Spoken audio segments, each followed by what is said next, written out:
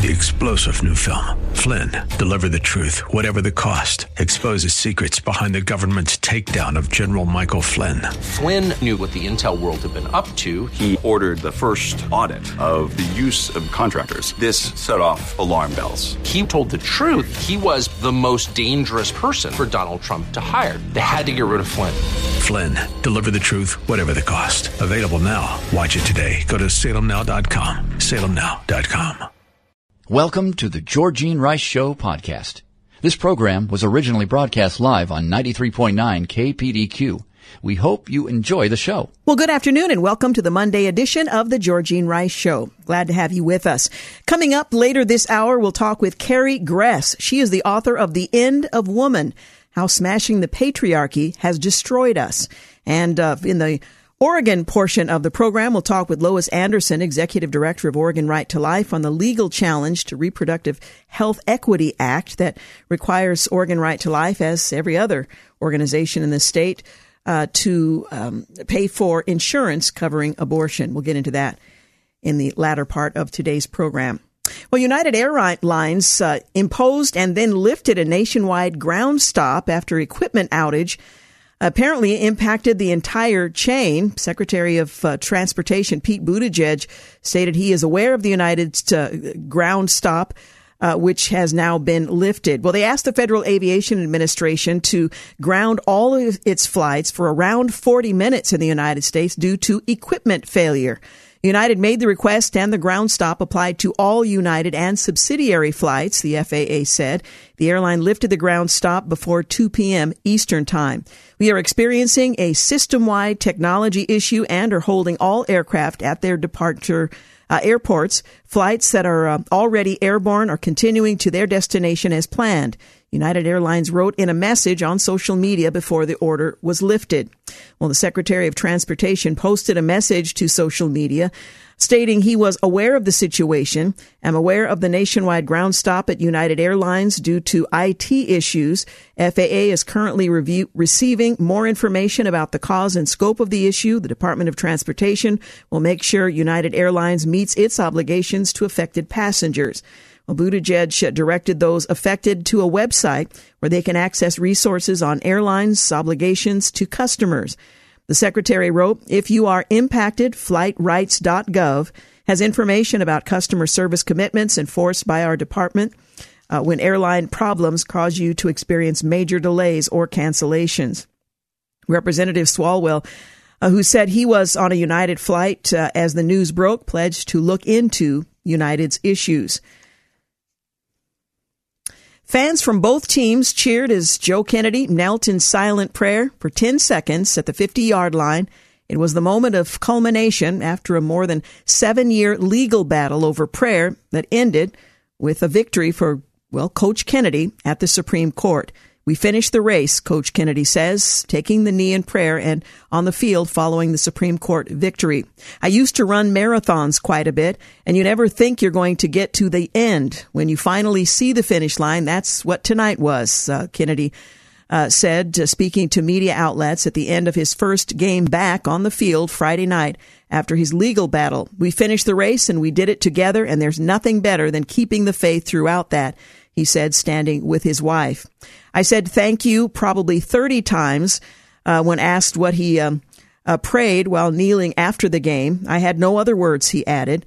What do you say to the one who got me here to begin with? It was just thank you, and I had nothing else to say to him. I've never been great at prayers, but I was just so thankful for being part of this. It was just awesome. Well, as you might recall, Kennedy lost his assistant football coaching job at Bremerton High School about 30 miles west of Seattle in 2015 after he refused to break a covenant he made with God to take a knee in prayer at the 50-yard line after football games.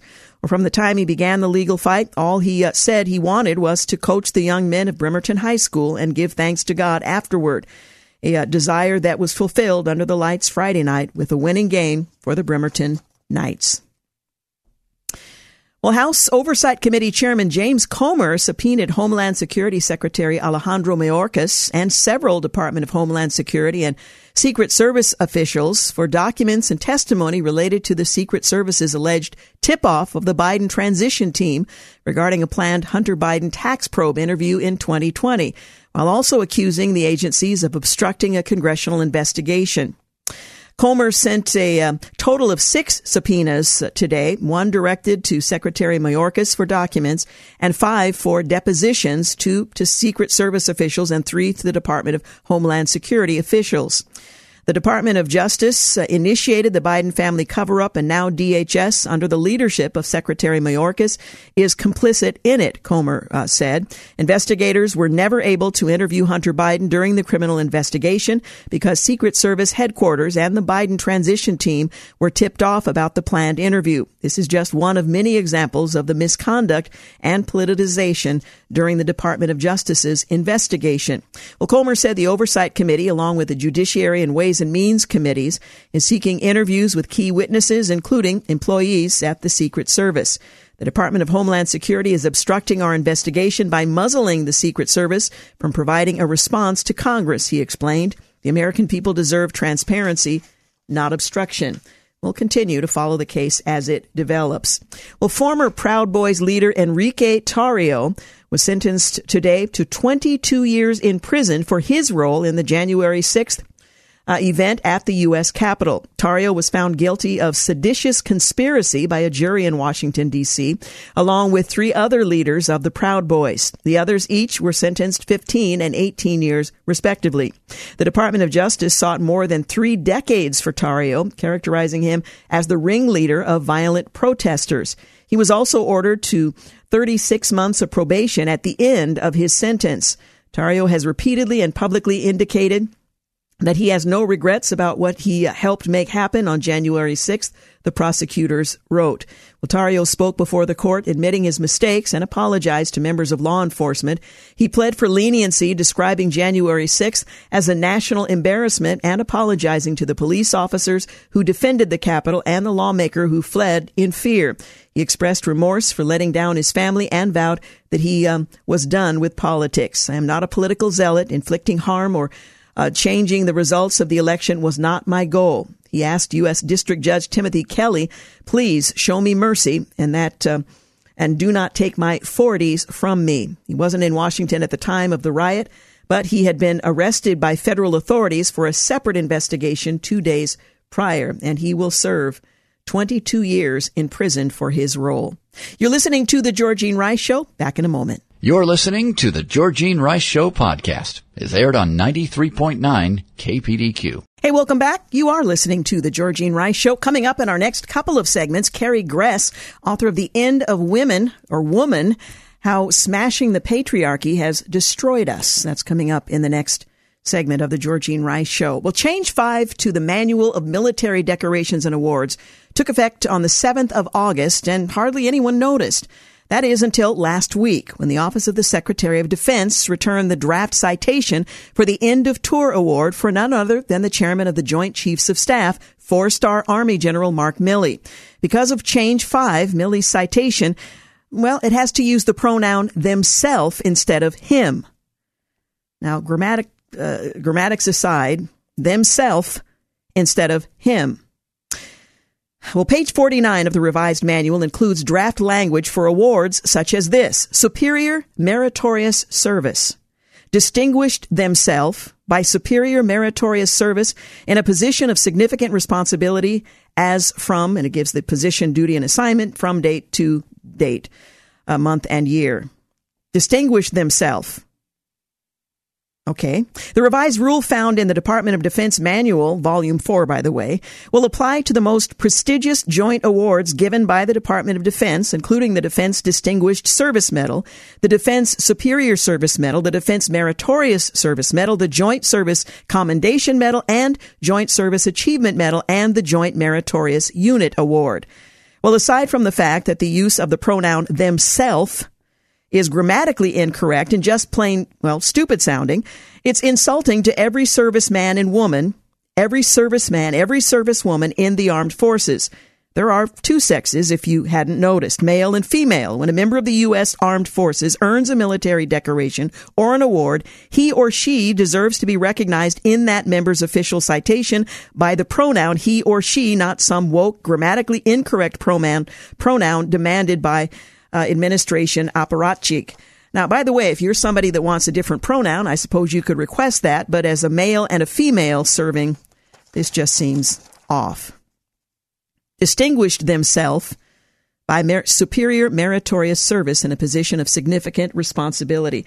We're going to be talking with Carrie Gress in just a few minutes about the end of woman, how smashing the patriarchy has destroyed us.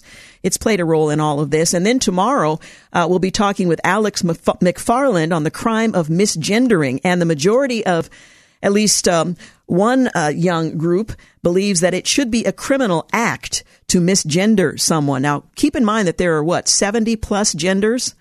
What's the likelihood that you're going to get it wrong? Pretty high, it seems to me. Anyway, we'll talk about that tomorrow. Well, Liberty Counsel has sent a demand letter to Hayward Unified School District and its superintendent, Dr. Jason Ryman, for discriminating against Child Evangelism Fellowship by not allowing its Good News Club to meet at the Fairview Elementary School campus while allowing other clubs to meet. Well, since January of this year, they have requested 3 distinct times to resume holding the after-school club in an available classroom, but the school district has denied all 3 requests without explanation.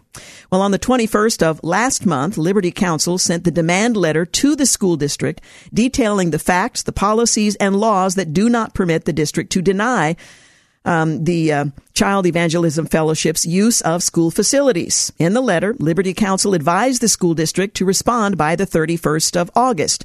That was a few days back, to avoid further legal action. Well, the school district did not respond to Liberty Counsel's letter within the requested 10-day period, nor has it responded to this date. This is the 5th of September.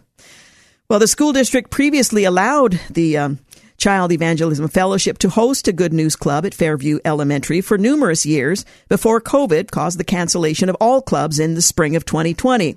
Well, after each of the school district's denials to resume the Good News Club, district officials failed to respond to repeated correspondence. Well, the district permits other similar clubs, including Girl Scouts, Girls on the Run, to meet directly after school on campus, but not this group. Well, in June of 2001, the U.S. Supreme Court in Good News Club versus Milford Central School, they ruled that public schools violate the First Amendment by not providing equal access and equal treatment to Christian clubs when the school has opened the forum to secular clubs, as in this case. Well, the Rhode Island group is a Christian nonprofit organization, the subsidiary of the Child Evangelism Fellowship, an international nonprofit worldwide children's ministry. The Good News Clubs positively impact the lives of children and their families. They typically meet once per week immediately after school. They're led by trained and vetted local community leaders. The clubs provide religious and other teaching and activities to encourage learning, spiritual growth, service to others, as well as social, emotional, character, and leadership development. Good News Clubs don't charge any fee. They welcome children regardless of their religious beliefs with written permission from their parents. There are currently more than 4,800 said clubs in public elementary and middle schools across the United States.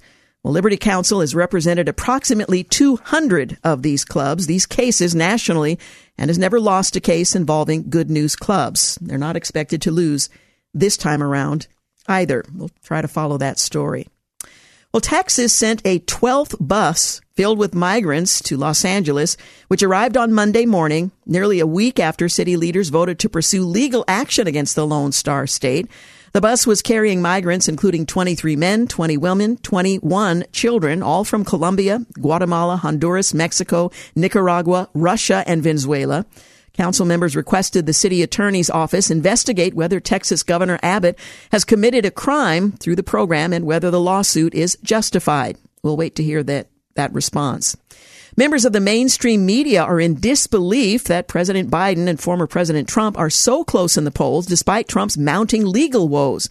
ABC News' George Stephanopoulos seemed stunned on Sunday by a 2024 election poll showing Trump and Biden tied at 46% in a hypothetical rematch, calling the findings kind of shocking. That's a quote. During the segment on ABC's This Week, Stephanopoulos brought up a Wall Street Journal poll released over the weekend showing support among Trump and Biden split directly down the middle at 46% support each if the 2024 election were held today. But of course, it's not being held today. An attempt to bar Trump from the 2024 ballot gained some steam despite dubious and dangerous legal arguments, experts say. Some on the right and the left have claimed that former President Trump could be disqualified from appearing on the 24 presidential ballot. Several legal experts dismissed that theory as not just implausible, but potentially dangerous. The legal theory goes that Trump could be blocked from the ballot point as Section 3 of the 14th Amendment to the U.S. Constitution, the disqualifications clause, bars individuals who have engaged in insurrection or rebellion against America or aided those engaged in such from holding office. Now, in this country, we also have the principle of innocent until proven guilty, but they seem to suggest that under the 14th Amendment, Section 3, that wouldn't apply. The section also includes a provision allowing Congress to remove such disability via a vote of 2/3 of each chamber. However, the argument for disqualifications clause doesn't hold water, according to multiple legal experts. George Washington University law professor Jonathan Turley, he says there are good faith arguments in favor of this claim, but he views the theory as not simply dubious, but dangerous. The amendment was written to deal with those who engaged in an actual rebellion causing hundreds of thousands of deaths, Turley said. Advocates would extend the reference to insurrection or rebellion to include unsupported claims and challenges involving election fraud. Turley said he has long criticized Trump's January 6th speech, but he views the violence at the Capitol that day as a protest that became a riot. That definition would be crucial to applying the 14th Amendment, according to Turley, and Trump has not been found guilty of insurrection or incitement to rebellion. According to these advocates, Trump can be barred from the ballot without any charge, let alone a conviction of insurrection or rebellion, Turley said. Senate Majority Leader Chuck Schumer is signaling that he's serious about pushing through some form of regulatory framework for artificial intelligence when Congress is back from its August recess. Schumer is planning on kicking off a series of bipartisan AI insight forums, he told the Senate Democrats in a letter on Friday morning, in a bid to get lawmakers caught up on the rapidly advancing technology. His first, on September 13th, is expected to feature tech leaders like Elon Musk, Mark Zuckerberg, and Sam Altman, among others. Hey, you're listening to The Georgene Rice Show. Coming up, a conversation with Carrie Gress. She is the author of The End of Woman, How Smashing the Patriarchy Has Destroyed Us. The book is published by Regnery. She'll be with us in a moment. You're listening to The Georgene Rice Show podcast. It's aired on 93.9 KPDQ. Hey, welcome back. You're listening to The Georgene Rice Show. Well, current day feminism feels like it became a shell of what it was originally designed to be, or at least that's what feminists intended. Instead of empowering women, it's erasing them. It has, or has feminism always been this radical? How exactly did we arrive at 21st century feminism? Well, my next guest, Dr. Carrie Gress, author of the new book, The End of Woman, How Smashing the Patriarchy Has Destroyed Us, has the answers to uncover the truth, making you rethink everything you believed about the feminist movement. Nationally best-selling author of the Theology of Home series, she argues that 50 years of feminism has made the opposite of the intended effect. It granted primacy of place to the traditionally male sphere of life while simultaneously devaluing the typical attributes, virtues, and strengths of women. Well, Dr. Carrie Gress is a fellow at the Ethics and Public Policy Center and a scholar at the Institute for Human Ecology at the Catholic University of America. She's the founder and co-editor of the online women's magazine, Theology of Home, and the author of 10 books. She lives in Virginia with her husband and 5 children and joins us today to talk about this very timely and necessary book, The End of Woman. Dr. Gress, thank you so much for joining us today. My pleasure. Thanks so much for having me. This is such a peculiar time that we find ourselves in, but should we be altogether surprised if we understand and have traced the roots and the trajectory of feminism in our country? Should we be surprised? No, unfortunately, we shouldn't. I think the dice has been loaded, and we're really fully seeing what feminism has been touting, at least for the last 50 years. But I argue in the book it's been a lot longer than that. So, yeah, this is really the culmination of what the feminist movement has been, the direction in which it's been pointing us for a long time. Well, one of the questions that seems to puzzle those in authority is the question of what is a woman. In my lifetime, I never assumed that would be considered a difficult question. There are a lot of things to me that are difficult to answer. That doesn't seem one of them. Why are people so afraid to say what is a woman, and what does that tell us about the end game of feminism? Sure. Well, I think that we have to look back at the 70s and see what a lot of the rhetoric was. And there was really an effort at that point to just erase gender altogether and to get people to sort of reimagine themselves, reinvent themselves, in any direction in which they wanted to go. And so that's really what we're seeing, culminate in the trans movement, is that people have this capacity to reinvent themselves any way that they like to. And so this inability to define womanhood really goes back to that idea.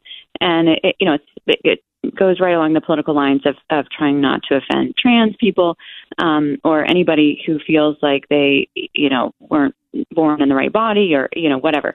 But that seems to be really what's motivated is all these years of trying to erase gender altogether and make women more like men more like women. So that's really culminated in what we're seeing today. And of course, this incapacity to even define what woman comes from that, because we've so masculinized the culture and really haven't said very much that's good about women for a long time, which is sort of ironic, because of course that's what feminism was supposed to do, was really empower us. But it's really erased us. One of the things I think that many of us find shocking is that the voices of feminists have not been raised at the erasure of women. Where are they, and do they just feel assimilated? What happened? What's going on? Yeah, no, I think it's, again, part of this whole trajectory of trying to get women to believe that they can be whomever they want. I mean, these started early also with the philosophy of Simone de Beauvoir, and this idea that we can be unleashed and from our human nature. So it's really part of the goal was for this to happen. So you see this infighting going on, of course, with women like J.K. Rowling, who's saying, no, this is bad. You can't erase women, for the sake of men who feel more comfortable wearing a dress and high heels. And then there are others who say, well, no, this man is, completely entitled to say that he's a woman despite his biology. So it's what happens with ideologies, because all of it has been really built on a lot of sand, is there's going to be infighting at the end of it when things finally culminate. And that's really what we're living through at the moment. You showcase some pretty shocking testimonies in your book that we really haven't heard much about. Tell us a little bit about what's been said on this subject. Yeah, well, this book was shocking for me to research, because I, like so many other people, just thought that, feminism maybe was hijacked by the second wave feminism, but the first wave feminism was actually really a great thing.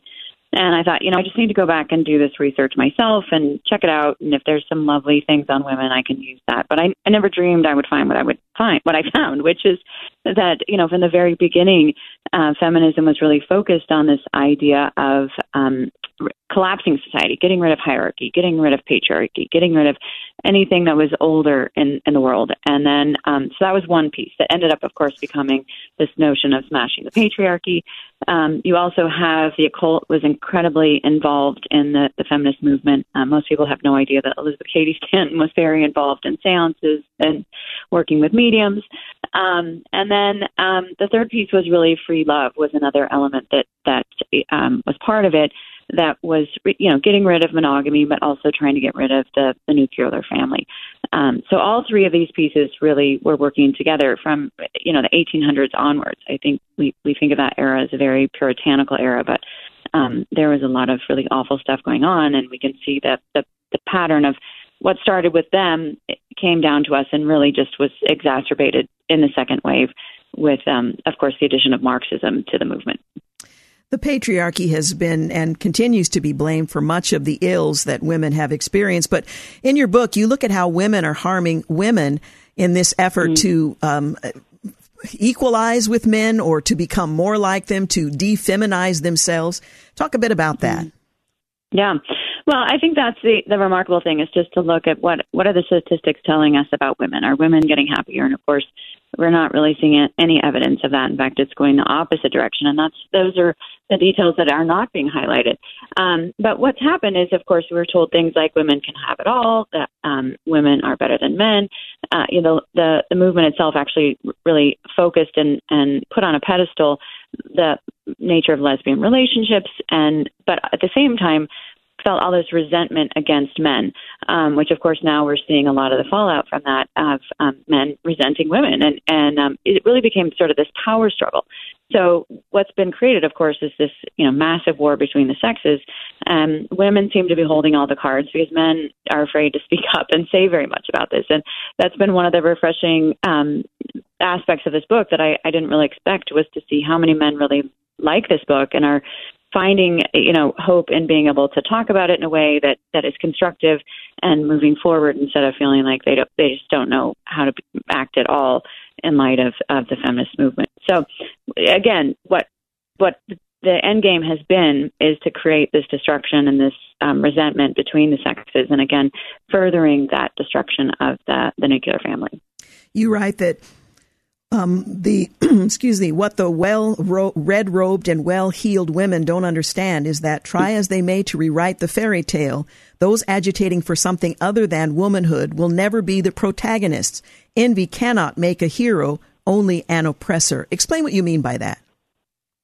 Yeah, well, I think what we've seen is that that much of this movement is based on envy, on women wanting to be like men and have the things that men had. In fact, that's, the earliest question that the feminists were asking was, how do we make women more like men?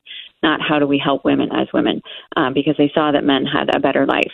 And so fundamentally, it really is about envy. And I think so many of us from our earliest years were told that, we could be like men, we could compete with men, but we were never really told what was good about being a girl. We haven't said anything good about being a girl for 50 years. And so we see this kind of shift that's been going on in the culture, where we are promoting this new sort of fairy tale of what women are like and can live without men. Certainly highlighted in the Barbie movie that's obviously been so successful. We see again this, smashing of the patriarchy, with the women sort of triumphing, and once women are in control, then everything goes back to order and peace and calm. So this is kind of the new fairy tale that we're living with, and I think that's obviously a problem, because it isn't built on something that can actually build anything. It's only built on envy, which is always a tearing down of other people. We're going to take a quick break, but we'll continue our conversation. One of the things you point out in the book is the power of the new feminist fairy tale is highly compelling, but it comes at a cost. We'll talk a bit about that when we return. Again, we're talking this afternoon with Dr. Carrie Gress, author of The End of Woman, How Smashing the Patriarchy Has Destroyed Us. We'll be back. You're listening to the Georgene Rice Show podcast. It's aired on 93.9 KPDQ. Hey, welcome back. You're listening to the Georgene Rice Show. I'm continuing my conversation with Dr. Carrie Gress. She's a fellow at the Ethics and Public Policy Center and a scholar at the Institute for Human Ecology at the Catholic University of America. We're talking about her book, The End of Woman, How Smashing the Patriarchy Has Destroyed Us. Now, just before the break, I was talking about the cost of the outgrow of feminism and the fairy tale that often accompanies it. It sounds highly compelling, but there is a downside. Can you talk a little bit about the cost? And should we be flattered when men increasingly want to be women, even though it deprives women of opportunities that were once reserved solely for them? Yeah, well, I think the most significant cost is just what it's really cost us in terms of relationships and our lives. The myth has really been that we can be independent women, that, our husbands are an obstacle to our happiness, our children are an obstacle to our happiness. And we just see that this is wreaking havoc all over the mental health. We're seeing depression and suicide and substance abuse, all of these kinds of things. Because it's very hard to be an independent woman without any family. And I think, sadly, a lot of women are realizing this, later in life, when they get to a stage where they've done everything the feminists have told them to do. And, I hear these stories all the time about women who say, this is not what I expected my life to be like, to be, in this kind of isolation. So it absolutely comes at a cost. I think we can also see that in just the abortion numbers. There are more abortions that happen worldwide than people that die from every other fatality, cause of fatality combined. So these are huge numbers, and this is all driven by this ideology that tells us children are an obstacle to your happiness. But we know that women are really made for relationships. And that's, probably the most tragic piece is that that's what's really being taken away from us on so many levels. And of course, the trans layer, is just a whole other layer because of the fact that it's actually biologically changing women in ways that we haven't figured out how to reverse very well. And the technology is, can be devastating. We're seeing this in the detransitioners. So do I think that we should be flattered that men want to become like women? No, I don't think that's really the goal. I think that there's something else at work that people are focused on, and it's a kind of destruction or delusion. We see this especially with the sort of drag queen story hour. I think there's this effort to destroy innocence in children and to create all kinds of confusion, which ultimately, consolidates power in areas that we don't want the power to be consolidated. One of the things that you write about are girls who are grasping at either testosterone or trans identity as a panacea that will abate their suffering. There are challenges to being a girl who is becoming a woman, and becoming a man, they're told and encouraged to believe, will save them from the awkwardness of that beautiful transition that every girl, every woman goes through to become what she was intended to be.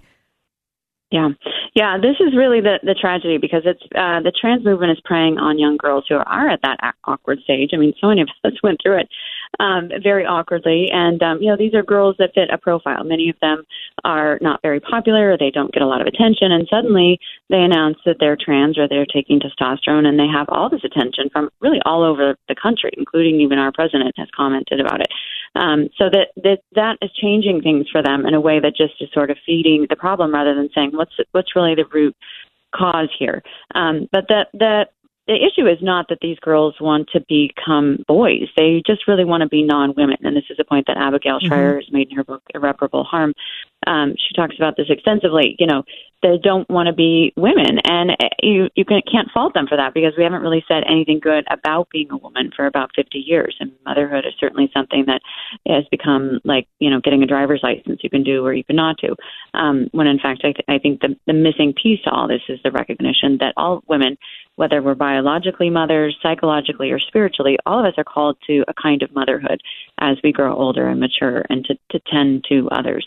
And that's really seems to be part of the missing piece of why we can't define what a woman is, because we've cordoned that off to be something that's only for a select few number of women and not for all of us, and really giving us a sense of why we go through that process at adolescence altogether. In this embrace of feminism, we have, and I'm generalizing, we have jettisoned the notion of a happy family where there's a husband and children that are not envied or jettisoned or avoided altogether. Again, the cost of embracing a worldview in which being a woman in all of its fullness and beauty is rejected in favor of something else, whether that's just not being a woman or being masculinized. Mm-hmm. No, absolutely. And that, again, this is the pedestal that the masculine has been put on, and this goal for women was to make them like women. And I think once people start seeing that kind of overarching ideal of what feminism was doing, it's much easier to really understand what's happening, now in our lives on a particular level and just across the nation. You point out that the biggest issue we face when trying to restore sanity to this situation is that there's a divide between those with faith and those without. I suppose that shouldn't be altogether surprising, but talk a little bit about the role that faith plays in women understanding and appreciating who they were designed and created to be, as opposed to those who don't have that understanding. Yeah, well, when I was researching this book, I read Wicker Chambers' great book, Witness, and in it he talks a lot about how Marxists really have this idea that they're worshiping themselves, or they're worshiping Satan. That they may not realize it, but it's that idea of grasping at things that are really created by God. Male and female, He created them. We know that that's the biblical Christian, Judeo-Christian worldview. And all of this is trying to really destroy that. Even from the earliest stages, you have someone like Percy Shelley, who was an English poet that was very influential in the feminist movement. He tried to rewrite Genesis so that Eve, wasn't temptress, she and Adam didn't fall, but in fact she had an opportunity. The serpent gave her a particular kind of wisdom. So it absolutely is. What we're seeing is this manifestation of this world's second oldest religion of we can do whatever we want. We will not serve. We will not see things in light of God's creation and goodness, but we will see things as we want them to be. And more, that's all we're seeing is just this. Everything is directed by the will for whims and desires. You make the point that feminism has become the identifying narrative of Western women. Is this a phenomenon we're seeing in other parts of the globe as well? Is it simply Western women, or is this penetrating other cultures as well? Yeah, I mean, it's certainly penetrated all over. I mean, you can see it all over in Asia and Africa and so on. I mean, part of it is just because of the emphasis on abortion and that, again, that breaking of that most fundamental relationship between, mother and child. And that's really, I think, the real tragedy of it is that we're exporting this. It's happening through, here in the United States, it's very hard to navigate outside of this narrative. You've got it controlled by politics, Hollywood, daytime TV, fashion magazines, publishing, academia. All of these efforts are really giving us sort of a monoculture, this sense of one way that women are supposed to live. And sadly, this is taking root in other places. But the hard part is that we don't have voices that are saying, maybe this is actually not really very good for us. And I think this is happening more and more in certain ways. I'm meeting younger women who are beginning to question it. And so it's interesting to see, the launch again of the Barbie movie, because it is just really instilling those, these old feminist ideas, but kind of with a new audience, using some nostalgia for those of us who are older and played with Barbie when we were younger, or making it really appealing and attractive by, just the clothing and the pink and all of it. So they're very effective in sort of promoting this narrative by getting around our reason and using these things that really appeal to our emotions. Even those tender moments in Barbie, I know women really appreciated those. But sadly, we don't really see what's the underlying ideology that's being slipped through using all of these sort of, smoke and mirrors, really. Yeah. We're talking with Dr. Carrie Gress. She's the author of The End of Woman, How Smashing the Patriarchy Has Destroyed Us. And while she does help us understand the history and traces how we got to where we are today here in the 21st century after the sexual revolution began in the 60s. She also focuses on the way home. We're going to take a break for news and traffic here at the top of the hour. When we return, we'll talk about where do we go from here? What can we do? So stay with us. You're listening to The Georgene Rice Show. News and traffic up next. You're listening to The Georgene Rice Show podcast. It's aired on 93.9 KPDQ. Hey, welcome back. You're listening to The Georgene Rice Show. Well, nationally best-selling author of the Theology of Home series, Dr. Carrie Gress, is the author of the new book, The End of Woman, How Smashing the Patriarchy Has Destroyed Us. Nationally recognized, she argues that 50 years of feminism has had the opposite of the intended effect. It's granted primacy of place to the traditional male sphere of life while simultaneously devaluing the typical attributes, virtues, and strengths of women. Feminism didn't make a radical turn in the 60s. It has radical roots that have fully bloomed in the 21st century. We're talking about her book, The End of Woman, How Smashing the Patriarchy Has Destroyed Us. I appreciate that you don't just trace the impact that feminism has had, how it began and how we got here, but you also have a section of the book on the way home and restoration. How do we get from where we are today that appears to be held by the majority to where we need to be when we embrace womanhood again and appreciate who we are physically, biologically, and in every other way? Yeah, well, I think that's the most important question. I mean, the biggest thing is really for women to realize just how much we've been brainwashed and indoctrinated into thinking in ways that actually work against us. So that's probably the first place to start. But I think the important thing is just to recognize the beauty that women have and the kind of wonder that we can elicit when we're actually made to behave in the way that God created us for. We currently have sort of two slots that we can fall into. One is over-sexualized and the other one is really narcissistic. And neither one of those, of course, is going to lead to any kind of happiness. We know our ultimate happiness comes when we're serving others. And of course, these things have been, this desire to serve others has been denigrated as, codependency or, whatnot. And of course, obviously codependency can happen, but that's largely what most women are not doing. In writing this book, it was fun to actually look back and see sort of obviously both in scripture, but also in ancient mythology. How did people understand women? And women were really understood. There's a lot of metaphors for them, things like rivers and the ocean and, ships. This is why a ship is always called a she. You can see it in the Romance languages with their use of different masculine and feminine articles. So it was really interesting to start seeing, what are these patterns? And one of them is this capacity to carry things, of course. But another one is even like the idea of an oven. You put something into an oven and it comes out hopefully much better than when you put it in once it's cooked.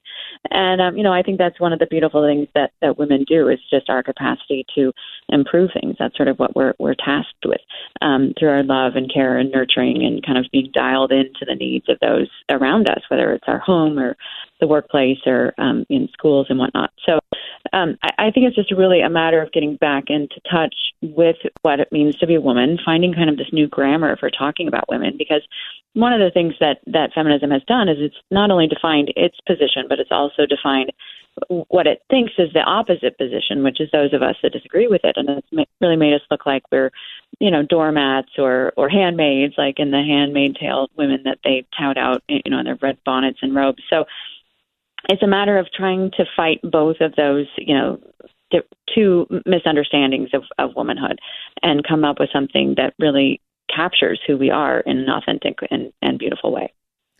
Do we have to first convince ourselves? Have we been so indoctrinated that we no longer appreciate the fullness and the beauty of who and what we are, created by God for incredible things? Do we have to begin by just convincing ourselves anew that there is worth in precisely who we already are without having to try to masculinize who we are?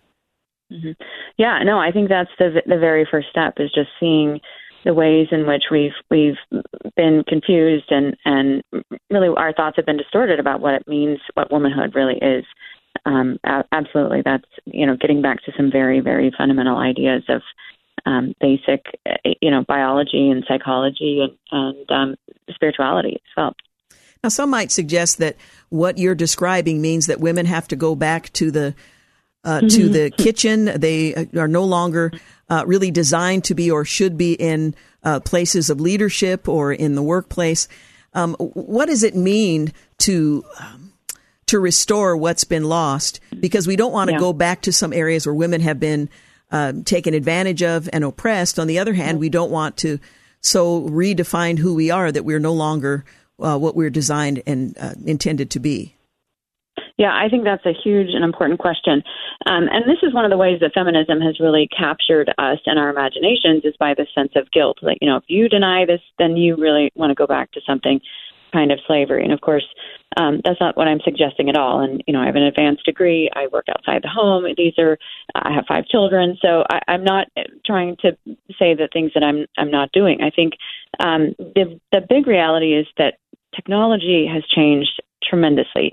And we can see, I push a button to get my clothes washed, and whereas women 100 years ago spent hours on their clothing throughout the day. And I think we can't discount what has changed there. I think we also have seen significant changes in the way that people view women and that, women have shown themselves to be, equal in so many areas to men. Of course, that's a whole other discussion because the biological is something that's very different.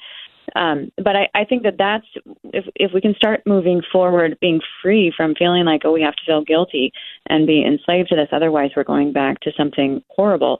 That's a way forward because that's really probably just not going to happen given, again, the changes in society, the changes in culture, and most importantly, the changes in technology have just freed up women significantly to have a kind of freedom that historically has never been seen before, because all the things that women normally did to keep people alive and fed and clean can now be done with so much more ease. So this is absolutely not part of my book or what I'm suggesting in this effort. And I can affirm that that's the case.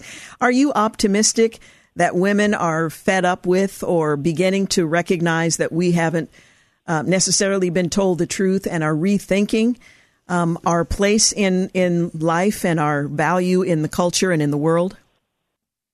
Yeah, I'm certainly seeing it in a lot of young women in particular. Tragically, I'm hearing about it from older women who are, waking up to it and realizing that this is not where they wanted to be. So I'm seeing a lot of hope in it. I'm also seeing a lot of hope in, men seeing a new kind of compassion that they need to feel instead of resentment towards women, starting to understand through this book in particular that women have been indoctrinated in such a way that we didn't actively choose to be narcissist or resentful or envious, that these things have kind of been imposed upon us. And I think starting from that place is going to really start moving into healing instead of creating further divide in the war between the sexes. I think we've got a lot of room for hope, but we certainly have a long way to go. That's for sure. Yeah, we certainly do. Well, Dr. Gress, thank you so much for joining us today. I appreciate it. My pleasure. Thanks for having me. Again, Dr. Gress is the author of The End of Woman, How Smashing the Patriarchy Has Destroyed Us. It's an eye-opening account of feminist ideologies throughout history. The title exposes the built-up to current-day feminism, which doesn't empower women, it erases them. We'll be back in a moment. You're listening to the Georgene Rice Show podcast. It's aired on 93.9 KPDQ. Hey, welcome back. You're listening to the Georgene Rice Show. Well, Texas is pushing back against the Biden administration after they say the government's push to classify a lizard as an endangered species could have a devastating impact on the state's oil and gas industry. Well, in a recent letter to the U.S. Fish and Wildlife Service, Texas General Land Office Commissioner Don Buckingham wrote that the classification of the Dunes sagebrush lizard as an endangered species could have a crippling impact on the oil and gas industry. What a coincidence. Well, although the proposed habitat of the DSL is not well or clearly defined, it appears to be located primarily in the Permian Basin of far west Texas, which is the beating heart of Texas and the country's oil and gas industry, and therefore one of the primary sources of revenue for education in Texas by way of the schools fund and the PUF, the letter states. The letter also states that listing the DSL will surely bring with it a designation of critical habitat as well as rules strictly limiting or even prohibiting surface activities that are necessary for oil and gas exploration and production.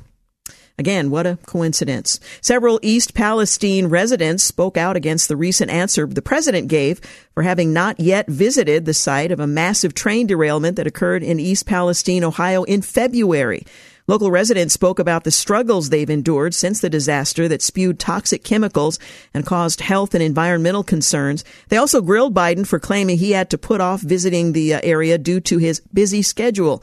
And while in Florida on Saturday surveying the damage from Hurricane Idalia, the president told the press, "I haven't had the occasion to go to East Palestine. There's a lot going on here, and I just haven't been able to break." Poking holes in the president's excuse, one resident said that he's spent much of his presidency on vacation, about 40% of the time, going on to say, "I still have yet to take my kids into East Palestine. I'm still fearful of what it's going to cause." She added that most of the people she knows in the area have ended up sick and mentioned she's been staying in a hotel near the town since the derailment. Washington Post, New York Times, they've stopped short of declaring the president's fictional tales as lies. The president has raised eyebrows in recent weeks for telling an embellished story of the survivors of the Maui, or rather to the survivors of the Maui wildfires, and while addressing Hurricane Idalia in an attempt to relate to people's struggles. But news outlets have found creative ways to refer to the president's questionable stories and even outright fabrications. This story, as he told it, entails what he suggests was a near catastrophic fire that occurred at his home in 2004 due to a lightning strike, repeatedly claiming he almost lost his wife, his cat, and his 67 Corvette in the event. Reports at the time, however, revealed that the fire was contained to only the kitchen.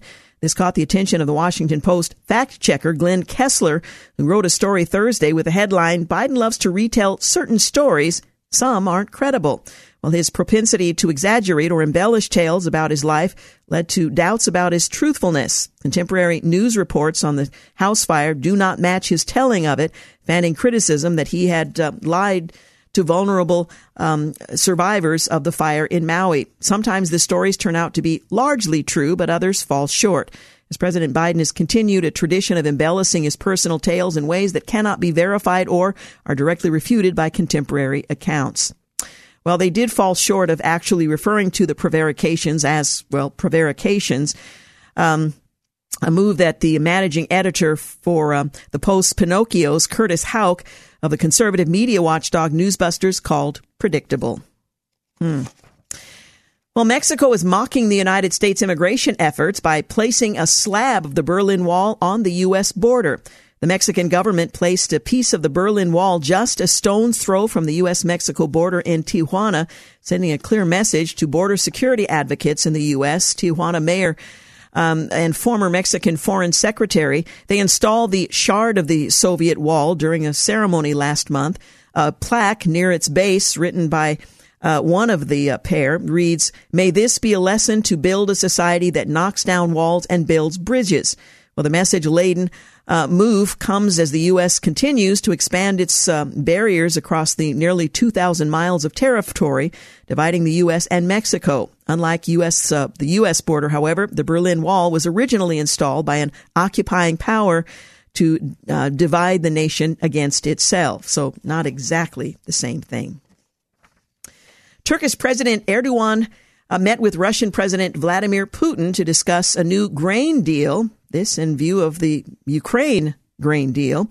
Well, Turkish President Erdogan said after talks with the Russian president on Monday that it would soon be possible to revive the grain deal that the United Nations says helped to ease the food crisis by getting Ukrainian grain to market. Russia quit the deal in July, a year after it was brokered by the United Nations and Turkey, complaining that its own food and fertilizer exports faced serious obstacles. Erdogan, who previously played a significant role in convincing Putin to stick with the deal, and the United Nations are both trying to get Putin to return to the deal.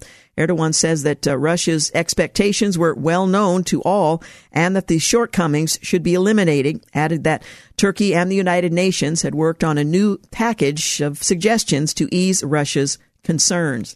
Well, a new poll reveals that Donald Trump is at 59% among the first-choice candidates.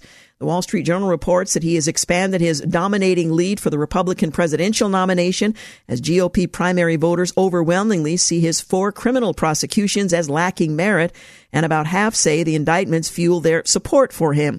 The new survey finds that what was once a 2-man race for the nomination has collapsed into a lopsided contest in which Trump, for now, has no formidable challenger. Well, after Hurricane Idalia slammed into Florida last week, reports of electric vehicles catching fire after coming into contact with floodwaters began to emerge. At least 2 Tesla vehicles, one in Pinellas Park and another in Palm Harbor, ignited after being contaminated by salt water from storm surge. Electric vehicles owners were advised to move any car that came into recent contact with salt water to immediately relocate the vehicle, specifically if it was parked in a garage. Some electric vehicles in Florida were bursting into flames after coming into contact. Residual saltwater particles left behind on flooded batteries and battery components can conduct electricity, resulting in short circuits and eventual fires. Safety officials are urging EV owners with vehicles that flooded to take action now, as fires can ignite weeks after flooding. And the Biden administration quietly reversed the Trump-era rule banning the transport of fossil fuels by train. Jill Biden tested positive for COVID-19 for a second time, and North Korea's Kim Jong-un will meet Russian President Putin in Russia for arms talks. And a federal judge has blocked a Texas law that would require pornographic websites to verify users' ages and issue health warnings. Judge David Ezra, the Reagan appointee, on Thursday ruled House Bill 1181 unconstitutional and issued a preliminary injunction against it, saying the law goes far beyond the interest of protecting minors. You're listening to The Georgene Rice Show. For those of you listening in our Seattle market, have a great evening. For those in Portland, Lois Anderson, Executive Director of Oregon Right to Life, on the legal challenge to the Reproductive Health Equity Act, coming up on The Georgene Rice Show. You're listening to The Georgene Rice Show podcast. It's aired on 93.9 KPDQ. Hey, welcome back. You're listening to the Portland segment of The Georgene Rice Show. Well, earlier today, Oregon Right to Life held a press conference to announce a legal challenge to the Reproductive Health Equity Act. It was House Bill 3391 in 2017. Well, the application of the abortion insurance mandate to Oregon Right to Life violates its rights to religious liberty. Multiple administrative agencies have ignored Oregon Right to Life's request for relief, and consequently, they're looking to the courts to honor its constitutional right. Here to talk with us about that is Lois Anderson. She is Executive Director of Oregon Right to Life. Thanks for joining us. Hi, Georgene. Thank you for having me on. This is such an important issue. House Bill 3391 became law in 2017. Why now? Well, we have been working since 2017 to determine what, the best course of action was. And one of the things we did need to do was to seek administrative relief. We testified during the legislative session that the bill would violate our constitutional freedoms, and then we pursued administrative relief through the state and through the federal government. There also have been some circuit court cases around the country. The one that people may recognize the most is the Hobby Lobby case. So there also is some additional case law in the federal circuit court level and the Supreme Court level that shows us that we have a path to ask for relief from this mandate.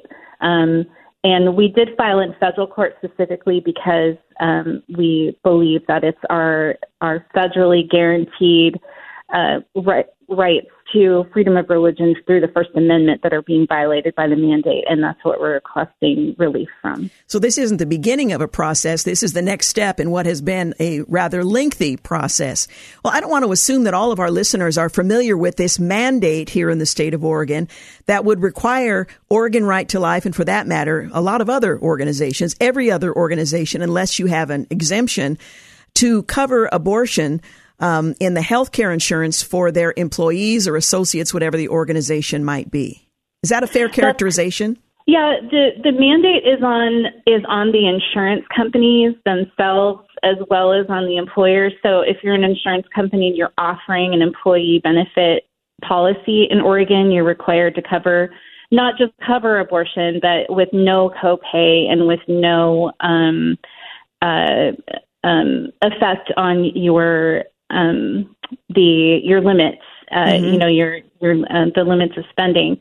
There is one little carve out that was put in, which is Providence, which is, your listeners may know that Providence is affiliated as a Catholic organization, is affiliated with the Catholic Church, and but even then they are even limited in what they can offer. And so it's essentially saying, you pro-life organization, we're mandating you with maybe this one little tiny carve out to provide insurance that pays for abortion. It's just a very simple violation. I think anybody understands on its face it's just a very simple violation of our First Amendment liberties.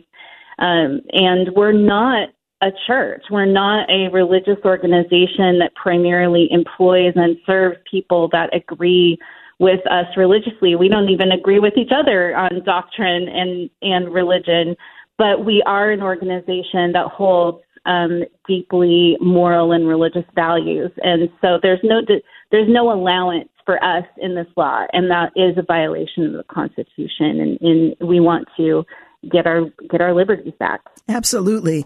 Well, again, this has been an ongoing process that for some of us, we're just learning that, this latest step in this very long process. James Bopp Jr. of the Bopp Law Firm is working with you and representing you in this case. What happens next? You announced and filed a lawsuit today. What happens next? Well, there's a lot of lawyers filing things.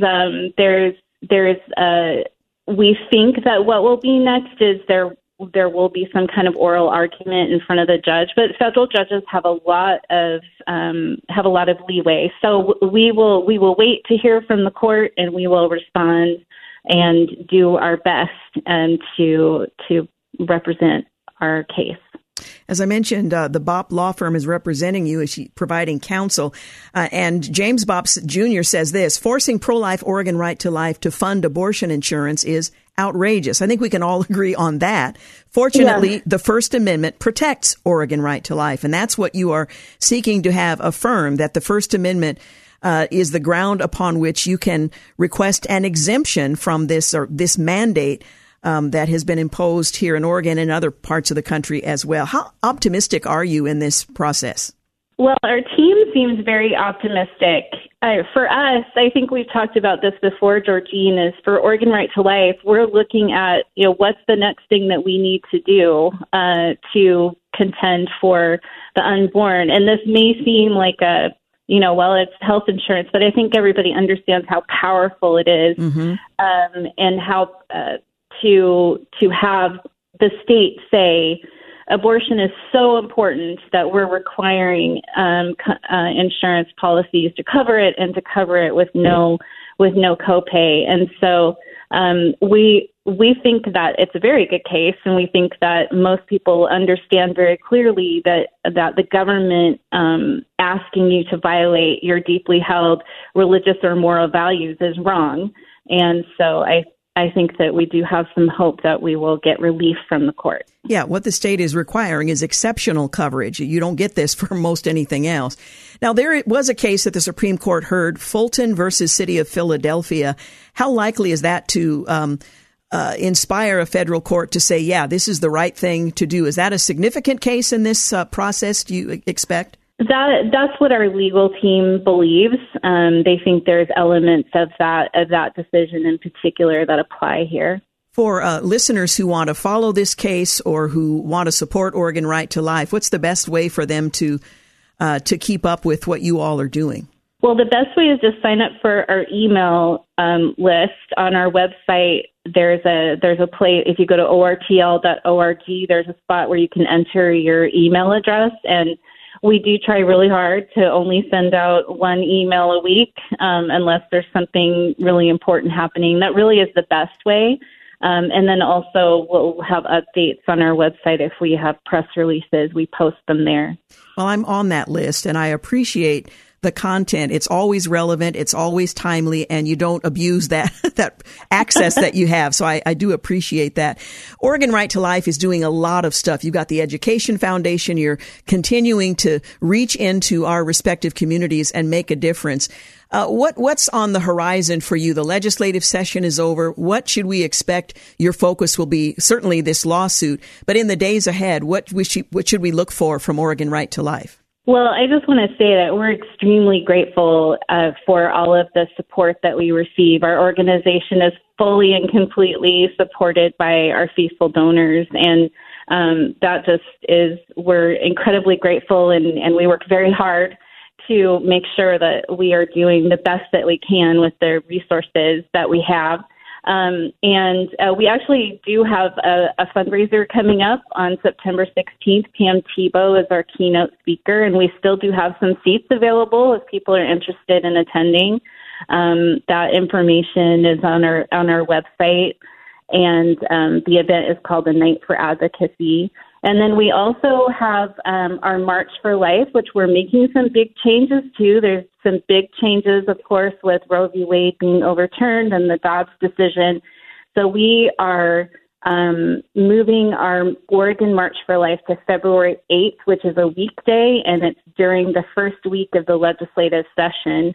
And so we are following the model that's being adopted around the country, that now that abortion limits can be considered at the state legislative level without the context of Roe v. Wade, that we want to be sure that we're offering opportunities for pro-lifers to interact and be a voice in reality at the legislative session. So there'll be more information coming on that, but I wanted to let people know that it's a big change, and we know that not everybody appreciates big change, but we think it's important to make that adjustment. Well, it's important that it's relevant change. It's not change for change's sake.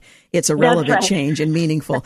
Well, Lois, I appreciate the work of Oregon Right to Life. I appreciate your leadership, and we'll certainly continue to follow this legal case, but other issues as well. And I again want to remind our listeners that your event coming up on the 16th, you can go to the website for more information. It's going to be a great opportunity to support the work and to find some encouragement as you sit in a room with a bunch of pro-life people. There's nothing better than that. So, that's true. Yeah. Hey, thank you so much, Lois. Thank you. Bye-bye. Bye-bye. Again, Lois Anderson is Executive Director of Oregon Right to Life. We'll be back. You're listening to the Georgene Rice Show podcast. It's aired on 93.9 KPDQ. Hey, welcome back. You're listening to the final segment of the Georgene Rice Show. I want to remind you, well, maybe not remind you, tell you for the first time that Alex McFarland will be a guest on the program tomorrow. We're going to talk about the crime of misgendering. And then on Thursday, Patty Garibay will be my guest. She's with American Heritage Girls. We're going to talk about navigating going back to school, particularly the challenges that girls face. So that's coming up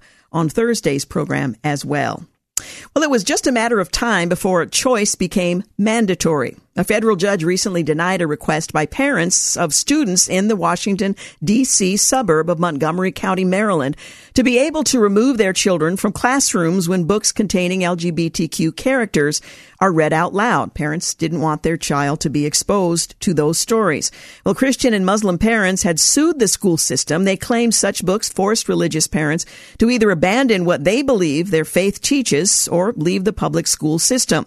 Well, this is indoctrination, and the judge's ruling violates the First Amendment's free exercise clause, which protects citizens' right to practice their religion as they please, so long as the practice does not run afoul of a public morals or a compelling government interest. Well, it took Judge Deborah Boardman 60 pages to try to make her case. She claimed parents failed to demonstrate how the no opt-out policy would result in the indoctrination of their children or otherwise coerce their children to violate or change their religious beliefs. She apparently lives in a cave. With or without an opt-out right, she ruled, the parents remain free to pursue their sacred obligations to instruct their children in their faiths, even if their children's exposure to religiously offensive ideas make the parents' efforts less likely to succeed. That does not amount to a government-imposed burden on their religious exercise.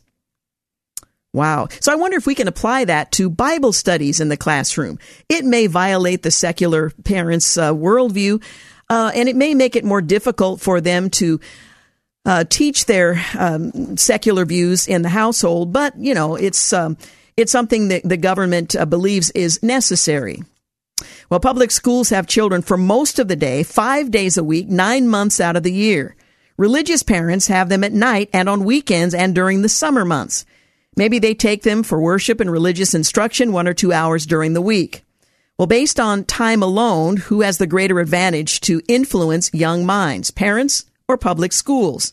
We're talking about parents being denied the right to opt out of what they consider offensive teaching or indoctrination. A teacher's authority, along with peer pressure to conform, can undermine a parent's religious beliefs and those of their children. So why doesn't this argument work in reverse? Why can't religious values be taught in public schools so that secular progressives will know something about them? Well, according to the reasoning of Judge Boardman, a child with atheist parents or parents of a different faith should not expect their child's beliefs or theirs to be undermined by exposure to teachings contained in holy books. Well, from sexual subjects to climate change, the state is force-feeding kids to comply with a secular worldview instead of focusing on subjects that will prepare them to compete with China and other nations that are ahead of us in critical subjects, reading, science, math. Remember those? Well, one graduate of the Montgomery County school system said that to the likely shame of those currently running it, my classmates and I were taught classic subjects and received what was considered a good education. It was the same with the university, which has also been taken over by woke teaching. The costs associated with education have gone up while the quality has declined. Well, many of us have personal stories. Some years ago, a Republican Congresswoman, Comnie Morella, at a social function was met by this graduate of the Montgomery County school system. She said that since I appeared to be one of the more famous graduates from my high school, I ought to be a commencement speaker. I told her that given my conservative politics and Christian faith, there was no way I would be invited to speak. She disagreed and said she would recommend this graduate as a speaker. The speaker, or the individual, jokingly said that if they did invite me, I would pay her mortgage for a year. Well, sometime later, she ran into that lawmaker again, and she sheepishly said, "You were right. They weren't interested in you."